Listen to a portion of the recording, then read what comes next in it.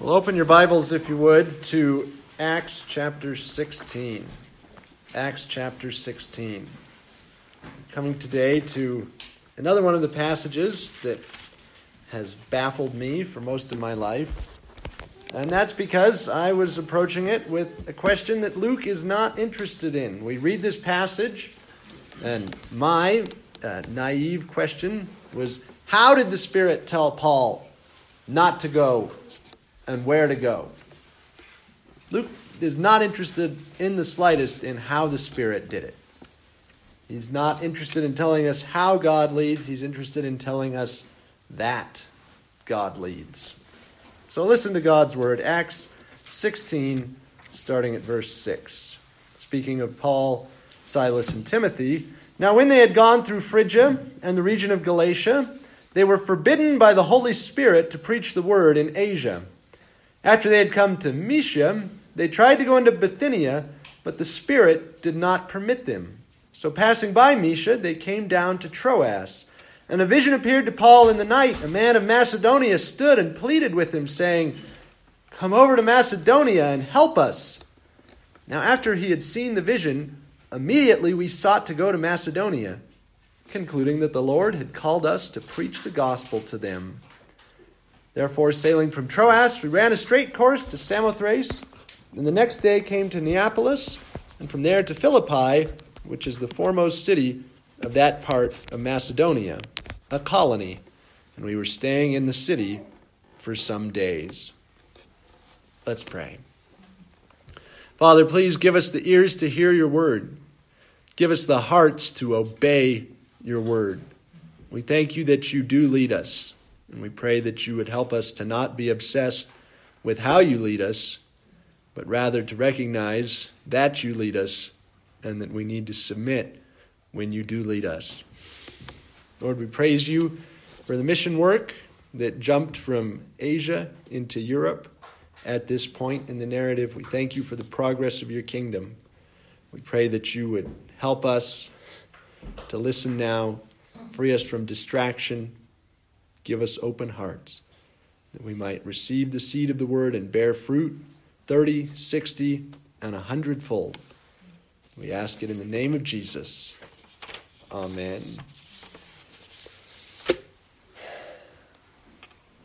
How did the Spirit speak? Luke doesn't say. In a certain sense, Luke doesn't care. The message is that Christ is still ruling. As we have seen throughout Acts, the whole book is about the progress of the kingdom. Here the kingdom progresses in a major way from Asia to what we call Europe. It jumps across that strait there between Turkey and Greece. And the missionaries are now proclaiming the gospel in Europe. The kingdom is progressing, the kingdom is expanding, and it's done through the leadership of Jesus exercised by his Spirit. God doesn't just rule human hearts in conversion. He doesn't just rule moral choices in the law, but he also rules mission work, where we go, what decisions we make. So let's look at this passage. When you just read it, it seems a little baffling. When you fill in the details, it makes a lot more sense. So what was the original plan? Before we can see the change, we have to know what the plan was. The plan is found in chapter 15, verse 36 that we looked at last Sunday. After some days, Paul said to Barnabas, "Let us now go back and visit our brethren in every city where we have preached the word of the Lord and see how they're doing." So what was the plan? Well, the plan was to do the first missionary journey all over again. So most of you have a Bible that has a map of Paul's missionary journeys in the back. I encourage you to look at that, and you'll see the first missionary journey, which we saw. They sailed across to Cyprus, and then they went across Cyprus. They went up into Asia, and then back around through Asia towards Syria. Asia was what it was called then, Asia Minor. Now we usually refer to it as Turkey. Then they got almost back to Syrian Antioch, turned around and came back to Syrian Antioch the long way. So we talked about that at length over the course of several sermons Now, it's been some time elapsed. The Jerusalem Council has passed. Paul says, let's do it again. So what's the plan? The plan is to do missions work there in that that southeastern quadrant of Asia Minor. So, of course, then the blow up with Barnabas happens. Barnabas goes to Cyprus, so they don't go to Cyprus. They instead go back to Lystra and Derbe, the final cities that they evangelized on the previous trip. They're in Lystra and Derbe. So far, so good, right? The plan has been fairly launched. We're going to go back to where we were before. We're starting where we ended last time with Lystra and Derbe. They go through there, they pick up Timothy, and then they set off down the road toward Phrygia and Galatia. Now, they don't go, apparently, to Pisidian Antioch, which would have been the logical next stop. That was where they were before Lystra and Derbe on the last trip. But Luke makes no mention of them going to Pisidian Antioch. Somehow the plan is already starting to be derailed. So there's no Pisidian Antioch. They keep trying. They say, okay, Lord, where do you want us to go? Where do you want us to go? And they try to go left toward Asia. If you think of a road that runs across Turkey from the southeast corner up to that coast there where it almost touches Europe, they're trying to go left down into the southern part of Turkey toward Asia. The Spirit doesn't allow them to do that. So then they try to go right up towards Bithynia, and the Spirit doesn't allow them to do that either. They were forbidden by the Holy Spirit to preach the word in the province of Asia. No turning left, no turning right, and apparently no turning around. So eventually they come to this province of Mysia. Nothing happens there. They keep walking, and eventually they wind up at Troas. Now, where is Troas? Well, today, to go by road from Iconium to Troas is 460 miles. Paul was a lot of things. He was not a vehicle owner. It takes 9 hours by car today to go from Iconium, or modern Konya, Turkey, to the ruins of Troas. So 460 miles, and by road, the shortest route that you can find on foot is 437 miles. So put that into terms of time, that's 14 10-hour days of walking. 2 straight weeks of walking from 8 a.m. till 7 p.m. with a lunch break. That's what Paul, Silas, and Timothy end up doing. Now, I don't know about you, but I would feel that my plan had been taken out behind the barn and euthanized at this point. God, I came to visit churches. I had a mission. I was going to see the people that I love in the various places I evangelized. It was a trip I knew I could do. I've been there before. I have friends in every city. There's a church that would be dying to have me. And God says, no, don't go back to those places. The Spirit of Jesus would not permit it, says verse 7. Now, that's the only time in the whole New Testament that the phrase, the Spirit of Jesus, appears. The Spirit of Jesus Christ appears in Philippians 1, which we just read. So isn't that interesting? Paul is on his way to Philippi, and the Spirit of Jesus is the one who forced him to go to Philippi. He didn't know he was on his way to Philippi. That's where the Spirit was taking him. And so, what is Luke telling us? Well, they're forbidden by the Holy Spirit, verse 6. They're forbidden by the Spirit of Jesus, verse 7. The Spirit is the Spirit of God and the Spirit of Jesus. He proceeds from the Father and the Son, as we confess in the Nicene Creed. That is, a word from God that comes to you through the Holy Spirit is also a word from Jesus. And even to call him the Spirit of Jesus indicates to us that he proceeds from Christ as man. Not ontologically, but in his mission into the world The Spirit is sent to us because Jesus is a human being, which Luke already emphasized back in chapter 2. Jesus has ascended into heaven, and now he pours out on you these things which you see and hear. Because Christ as man sits at the right hand of the Father, now he gives the Spirit to us as men to obey his Father. So the Spirit of Jesus, right? Jesus has disappeared from the narrative. In one sense, he ascended into heaven back in chapter 1. But he's still involved in directing where the missionaries go. He's telling them, don't go left. Don't go right. Don't turn around. Don't go where you have friends. Just keep walking across Asia. 2 weeks under the hot sun, not allowed to preach the gospel, not stopping in synagogues, not planting new churches. But imagine the frustration. Lord, we're 2 weeks out of our way. We're further and further from home. Why won't you let us get out there and do mission work? God, it's not like we're trying to do something evil. We're trying to do something good. But God has other plans. So the plan is redirected, and they walk and they walk and they walk for 2 weeks. And at the end of 2 weeks, they come up to the Mediterranean. That little northern branch of it there that goes up and into the Black Sea. A place that we're likely, apparently, to all become much more familiar with in the next few months, the way things are looking. Well, they come down to the beach, and there they are. It's Troas, and they can't go any further.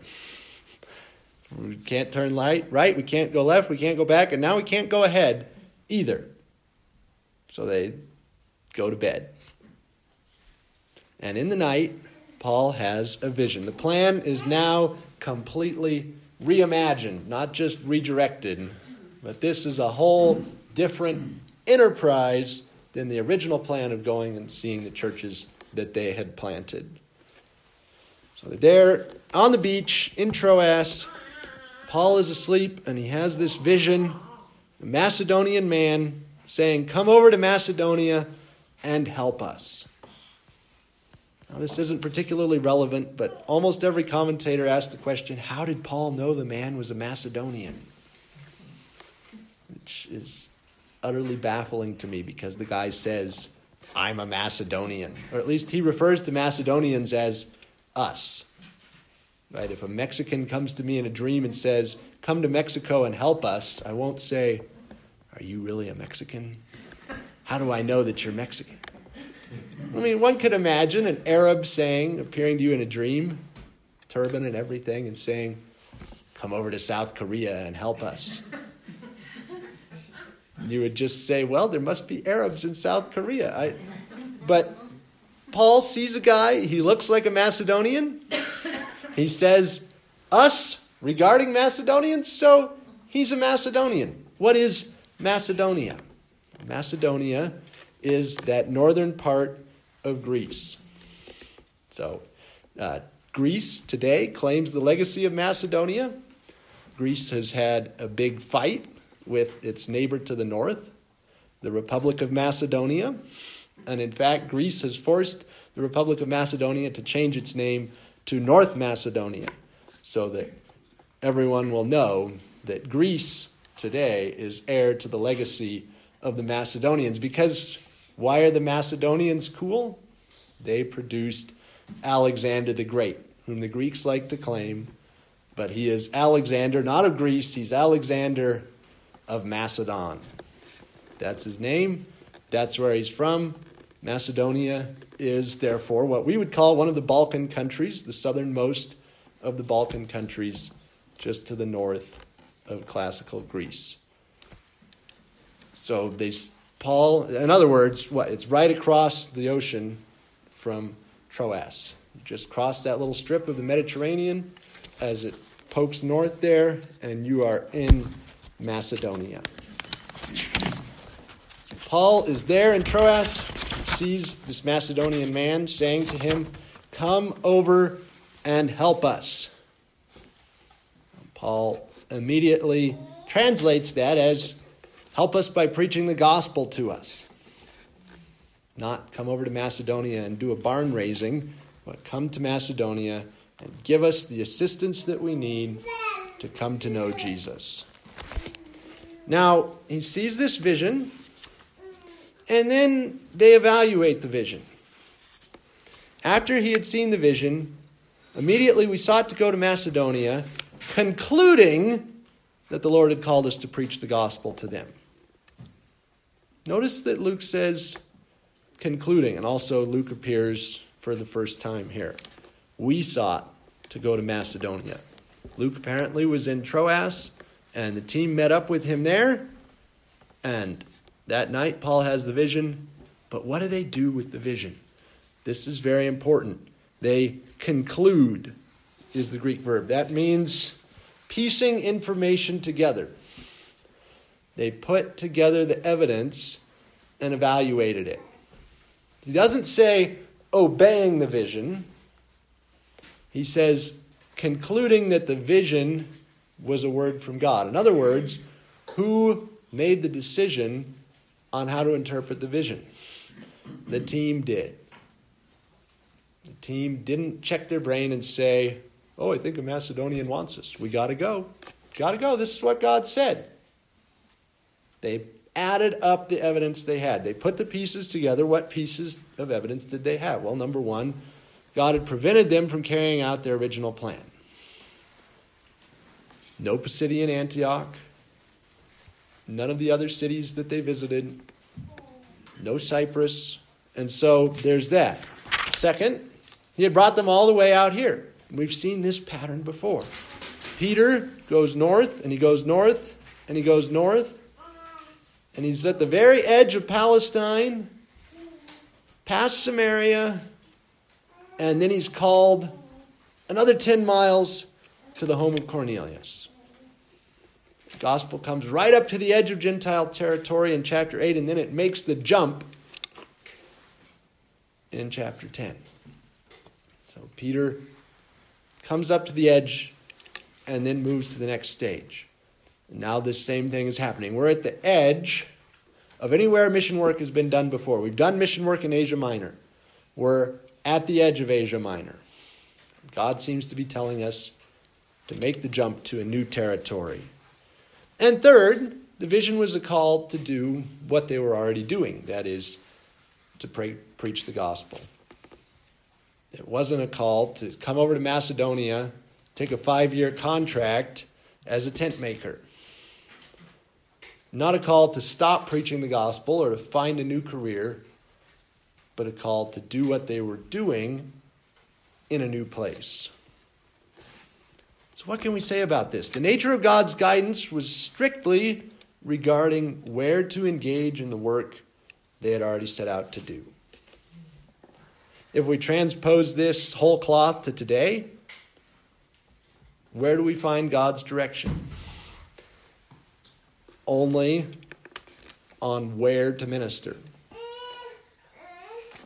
Right? You will only find this sort of direction if you're expecting to be directed just like Paul, Silas, and Timothy. You'll only find this after God has called you to be a missionary.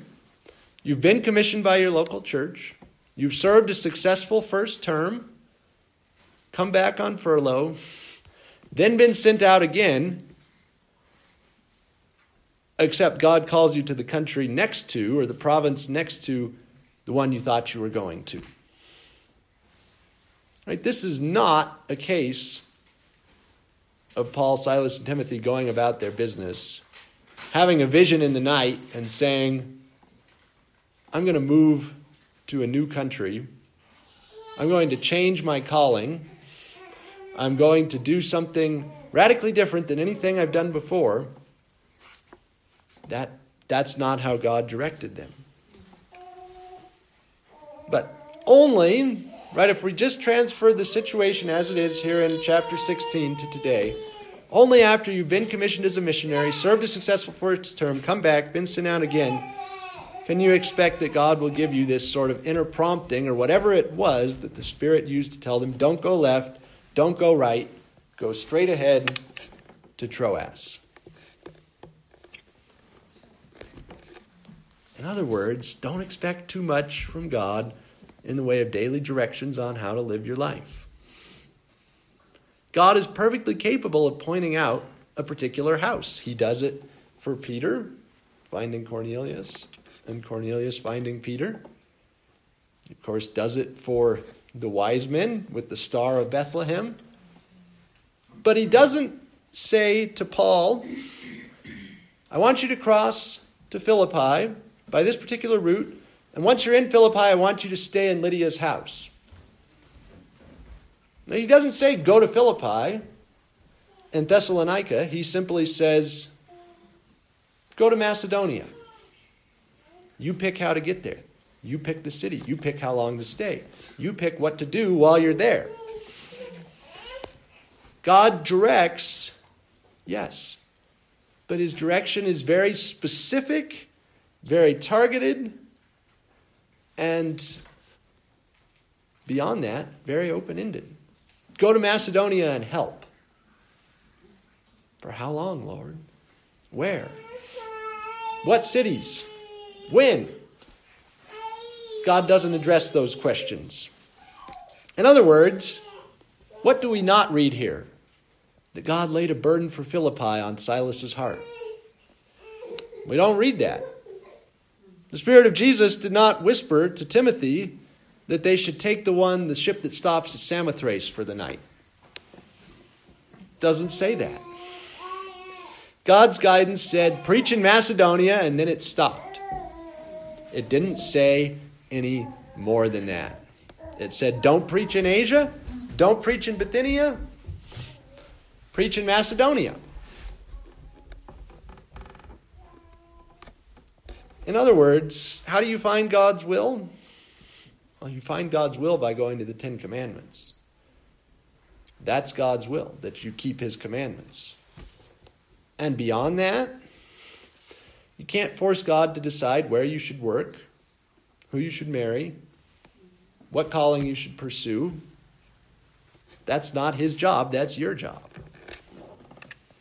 It wasn't God's job to pick out for Paul and Silas the best ship to get to Philippi in. That was their job. God is perfectly capable of pointing out a particular house. He did it for Ananias. Go find Paul on the street called Straight at a certain house. But most of the time, he's not going to give you a vision where he says, here's the house you should buy. Here's the car you should purchase. Here's the direction for your life. Here is the organization I want you to work for. We tend to read passages like this and say, God guided Paul and Silas. God will guide me like that if I just ask him. Without taking the trouble to actually see how God did and didn't guide them. God said one thing, go to Macedonia and help. And he didn't say any more. And also, right, of all the missionary journeys in Acts, this is one point on one journey where God tells them where to go. The rest of the time, it appears to be Paul's initiative that takes them to the next place. Or, of course, it was God's initiative that brought Peter to the home of Cornelius. The primary way people decide where to go is by using their sanctified common sense, not by God giving them turn-by-turn directions through their day. God brought Paul to Troas and said, go to Macedonia. Luke is not interested in how God directs. He just wants us to see that he directs. God did direct Paul. Jesus is still ruling even where his missionaries go. So be open to the leading of God and understand especially that you can't be stuck to your own plans. You may have to submit to God in the face of your plan. Right? All of us are going to say, I didn't plan on my child getting horribly sick and being permanently disabled. I didn't plan on having a degenerative disease strike me. I didn't plan on my family going haywire and my children walking away from the faith. I didn't plan on losing my money. I didn't plan on having my car die just at the most awkward time. I didn't plan on walking across Turkey for 2 stinking weeks. Right? And that's the application. Next time you find yourself walking across Turkey for no apparent reason, don't say, God, what's wrong with you? Why am I here? Say, God, you brought me here,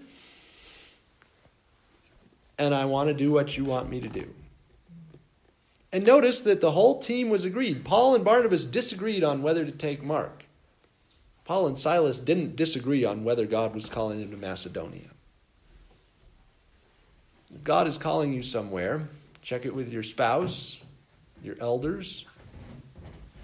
If they agree that God is calling you, so far so good. If they disagree that God is calling you, listen to that.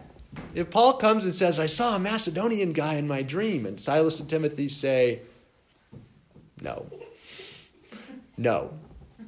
that's not what God has for us.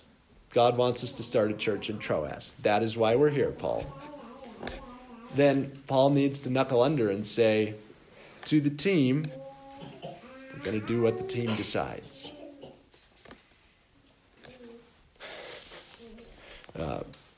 My parents one time knew a girl who was convinced she was called to Bulgaria. Her parents didn't think so. Her elders didn't think so. The guys who kept proposing to her didn't think so. But she was certain. Bulgaria is where it's at. And eventually one of those guys got through and they're now happily married. But